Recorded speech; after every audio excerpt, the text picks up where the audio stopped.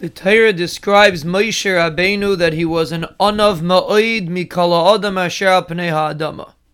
Moshe Rabbeinu was the greatest Anav than any person that ever lived. And the way we are explaining Anava, it's very understandable.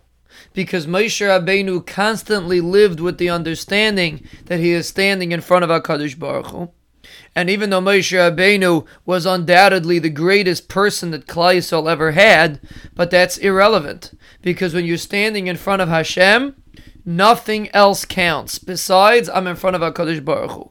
I can't be greater or less than anybody else near me when I'm standing in front of Hashem. We are all nothing in front of HaKadosh Baruch Hu. And this was the source of Moshe Rabbeinu's greatness. Because Anava is the truth. When a person thinks that he's greater than his friend, he's fooling himself. Because he doesn't understand that we all exist in front of HaKadosh Baruch Hu, and when we're dealing with Hashem, nobody counts. We are all equal. We are all Zeicha to serve HaKadosh Baruch Hu.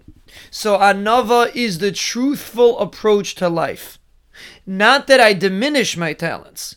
The opposite is true. I appreciate my talents. But I am not greater than anybody else. Because in front of HaKadosh Baruch Hu, we are all the same.